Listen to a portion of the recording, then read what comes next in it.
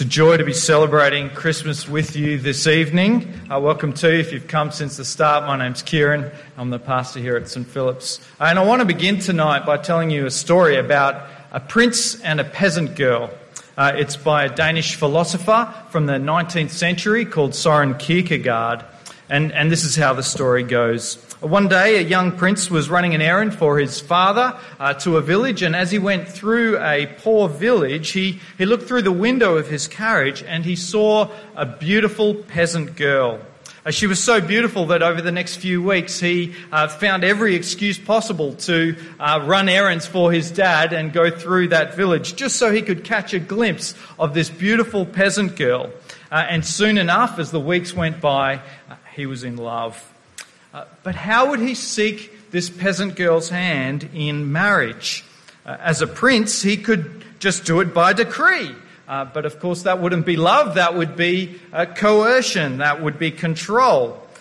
He could put on his most splendid uniform and drive up to her front door with a carriage drawn by 6 horses. But then she'd be overwhelmed. He'd never be sure whether he was responding, loving him for who he was or just for all that he had. So the prince came up with another solution. He would give up his kingly robe and he would move into the village, not with the crown of a king, but with the garb of a peasant. He lived among the people. He shared their interests and concerns. He ate what they ate. He spoke about what they spoke about. But how did the peasant girl respond? Well, it depends on which version of the story you read, actually. In one case, she does recognize him. She does receive him, and they lived happily ever after. But in another case, she doesn't recognize him. She doesn't receive him. And it's an opportunity gone begging. But either way, in the story, everything hinges on the peasant girl's ability to recognize and to receive this prince. And that sums up the story of Christmas perfectly. He's the Prince of Peace. He's the King of Heaven who puts off his kingly robes. He removes his kingly crown from glory to glory and is born as a baby in a manger. Mild he lays his glory by, born that man no more may die, born to give the sons of earth, born to give us second birth.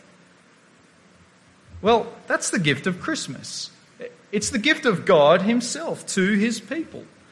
John chapter 3 verse 16 says, "For God so loved the world that he gave his only son." This is the gift of Christmas. But everything hinges on our ability to recognize and to receive this baby born in a manger. Actually, it says that in our Bible reading from John chapter 1. He came to what was his own, and his own people did not receive him. But to all who received him, who believed in his name, he gave power to become children of God. There's actually a reality TV show that I used to really enjoy watching that had this similar dynamic, actually, where everything in the story hinges on how different people respond to a VIP, a very important person. It was called Undercover Boss. Has anyone heard of that show or watched it? It has a very similar premise. The idea is that the CEO of a big and successful company puts off his business suit or her business dress, and she just wears what everyone else in the company wears, and then you just get to watch this wonderful reality TV show of how everyone in the company responds to the CEO, to the boss. And everyone falls basically into one of two categories in the story, just like in the story of Jesus, actually. The first category is verse 11. He came to his own, but his own did not receive him. And so there are these people in the company who are kind of, they're kind of know-it-all. They think they're the boss, and they're not very nice. And so when they come into contact with this undercover boss, in all their kind of arrogance and in their self-sufficiency, it all just comes out and it spills onto this CEO who's undercover. The one that they're supposed to be treating with the utmost decency, some of them end up treating with utter disdain. It's quite entertaining, actually. But John is saying that that's the story of Christmas. He came to his own, but his own did not receive him. The people that he loves, the people that he made, he came to his own, and his people did not receive him. God went to great lengths to be reconciled with his people, longing to be reunited by sending his son as a baby. It reminds me of Elizabeth Browning. She was a famous poet from the 19th century in England. But when she married Robert Browning, her parents were so upset with her that they disowned her. She and her husband settled far away from home in Florence in Italy. But Elizabeth loved her mum. She loved her dad. And she did everything that she could to be reconciled and reunited with them. It's a true story. Several times a month, she wrote loving and expressive letters to her parents to be reconciled. And after 10 years without any response from her parents, finally a package came at the door. She was absolutely delighted as she opened up the package. But inside, she found all of the letters that she'd sent unopened. She was a good poet, like her husband. And so in these letters, her poetry just formed out in its purest form, begging to be reconciled, longing to be reunited with her parents. Some have called these letters some of the most beautiful and expressive in all English literature. But her parents never read them. You see, God loves the people that he made. He longs to be reunited with the people that he's made. He has gone to great lengths in sending his son to be reunited with the people that he made and that he loves. And yet John tells us he came to his own, but his own people did not receive him. For so many, it's an opportunity gone begging. Elsewhere in the scripture it says he was despised and rejected by humankind, like one from whom people hide their faces. This is not talking about his birth. This is actually talking about the fact that this baby boy, Jesus, he grew up and then he died on a cross. He was despised and rejected. It says his appearance was so disfigured beyond that of any human being, and his form marred beyond human likeness. Why? Why would he do that? Why would he come from heaven to earth? Why would he go through the pains of the cross? Elsewhere in John chapter 10, he says, "No one takes my life from me. I lay it down of my own accord." In other words, no one forced his hand. This is the God of the universe, veiled in flesh, the Godhead see. No one can force his hand. So what on earth would be strong enough to bind the limbs of the maker of the universe to the cross? What on earth would be strong enough to tie down the hands of the one who flung stars into space on an old rugged cross? Nails? Soldiers? Armies? No, of course not. What was it? Love. For God so loved the world that he gave his only Son. Why did he go to such great lengths by coming down from heaven to earth? Why would he put himself through so much pain by dying on a cross? He lost everything. He didn't even look human anymore. So marred was he. He lost his father, he lost the universe, he lost the world, he lost his beauty, his dignity and his glory. And yet, just like the prince in the story who put aside his glory, he looks at you and he looks at me and he says, "It was worth it. You are worth it." And that's the gift of Christmas. When you really receive that gift, let me tell you, it changes everything. When you recognize the gift of God at Christmas, when you receive that gift, let me tell you, it changes everything. But he came to his own, and his own did not receive him. Well, thankfully, that's only half the story. Just like in The Undercover Boss, where you've got the arrogant, self-sufficient ones who are sent away, and they're there's a great reversal at the end where they're sent away and they're chastised by the CEO. Well, there are others who are humble and who end up rejoicing and who are filled because of their response to this undercover boss. Verse 12, it says, But to all who received him, who believed in his name, he gave power to become children of God. The reality that we're talking about this evening, is perfectly illustrated by a story. It goes for a while. It's how we're going to finish. And it's a story that encapsulates what it looks like to receive this gift. Many years ago, there was a very wealthy man who shared his passion for collecting art with his only son. Together they travelled the world, finding the finest art in the world that they could find. Priceless works, Van Gogh, Picasso, Monet, and many others adorned the walls of their family estate. The widowed father looked on with satisfaction as his only son picked up his father's love for art and collecting art. And with his trained eye and his business acumen, he caused his father great pride as they dealt with art collectors all around the world. But in 1914, as winter approached, war engulfed the whole nation. And this young son was called to serve his country.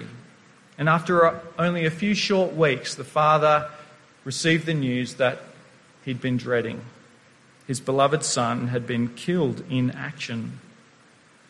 Well, distraught and lonely that Christmas, he was filled with anguish and sadness. That the joy of Christmas that he had so relished with his son was gone. Well, Christmas morning came around and there was a knock at the door. As the old man opened the door, he was greeted by a young soldier with a large package in his hand. He was on leave from the Western Front. He introduced himself to the old man by saying, "I was a friend of your son. I was the one he was rescuing when he died. Can I come in for a few moments? I've got something to show you."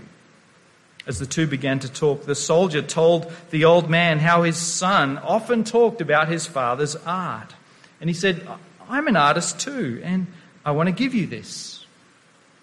The old man opened the package and he saw that it was a portrait of his son. Though the world would never consider it a masterpiece or a work of a genius, the painting showed the face of the old man's son in wonderful detail. Overcome with emotion, the old man hung the portrait over his fireplace, moving aside millions of dollars worth of art just to make place for this portrait of his son. And that Christmas he sat there gazing at this wonderful gift of this portrait that he'd been given. It soon became, this painting, his most prized possession, far eclipsing any interest in the pieces of art for which art galleries around the world would have paid an absolute fortune. Well, 10 years later, the old man died and the art world waited with anticipation for this next art auction. According to the father's will, all the artworks were to be auctioned on Christmas Day, the day that he had received his greatest gift. And the day soon arrived and the art collectors came from around the world and they gathered to bid on some of the world's most spectacular paintings. The auction began with a painting that wasn't on anyone's list. It was the painting of the father's son by the young soldier. The auctioneer asked for an opening bid, but the room was completely silent. Well, who will open the bidding with £100? No one spoke. Finally, someone said, "Who cares about that painting? It's just a picture of his son. Let's move on to the good stuff." The auctioneer responded, "No. We have to sell this one first. Who will bid for the son?" Finally, a neighbour of the old man offered £50. "That's all I had. I knew the boy when he was young. I'd like to have it." The auctioneer said, "Going once, going twice, gone." And the gavel fell down. Cheers filled the room, and finally someone shouted, "Now we can get on to the good stuff, the real treasures." But the auctioneer looked at the room filled with people and then announced that the auction was over. Everyone was stunned. Someone spoke up and said, "What do you mean it's over? We didn't come here for some painting of an old man's son. There are millions of pounds worth of art here. What's going on?" The auctioneer replied, "It's very simple. According to the old man's will, whoever received the painting of his son would get everything else for free. Whoever receives the son receives everything." And so it is for you this Christmas. Whoever receives the Son receives everything. The gift of God, born as a baby in a manger. But the outcome of your story hinges on this. Will you recognize him? And will you receive him? Friends, if you want the gift of God this Christmas, all you need is need. All you need is nothing. All you need, as it says in John chapter 1, verse 12, all you need is to receive. Believe it or not, that kind of spiritual humility can be incredibly hard to muster. That kind of humility. Especially for people who've got everything, or at least seem to have everything and seem to have it all together. All you need is need. All you need is to receive. You see, we usually come to God and say, look at what I've done. Look at everything that I've done. Or at least look at what I've suffered. But God wants us to look away from us and to look to his Son and simply to receive. That's what we do every week at St. Philip's, actually, at communion on Sundays. We come forward with empty hands and we receive communion, God's gift of himself by faith, his body broken in the bread and his blood shed with empty hands. And we receive by faith symbolically the gift, the glorious gift of God's Son to us. So please don't leave the gift of God unopened this Christmas. I hope God, by his Spirit, will enable you to recognize and to receive the gift of God's Son. All you need is to receive. Let's pray.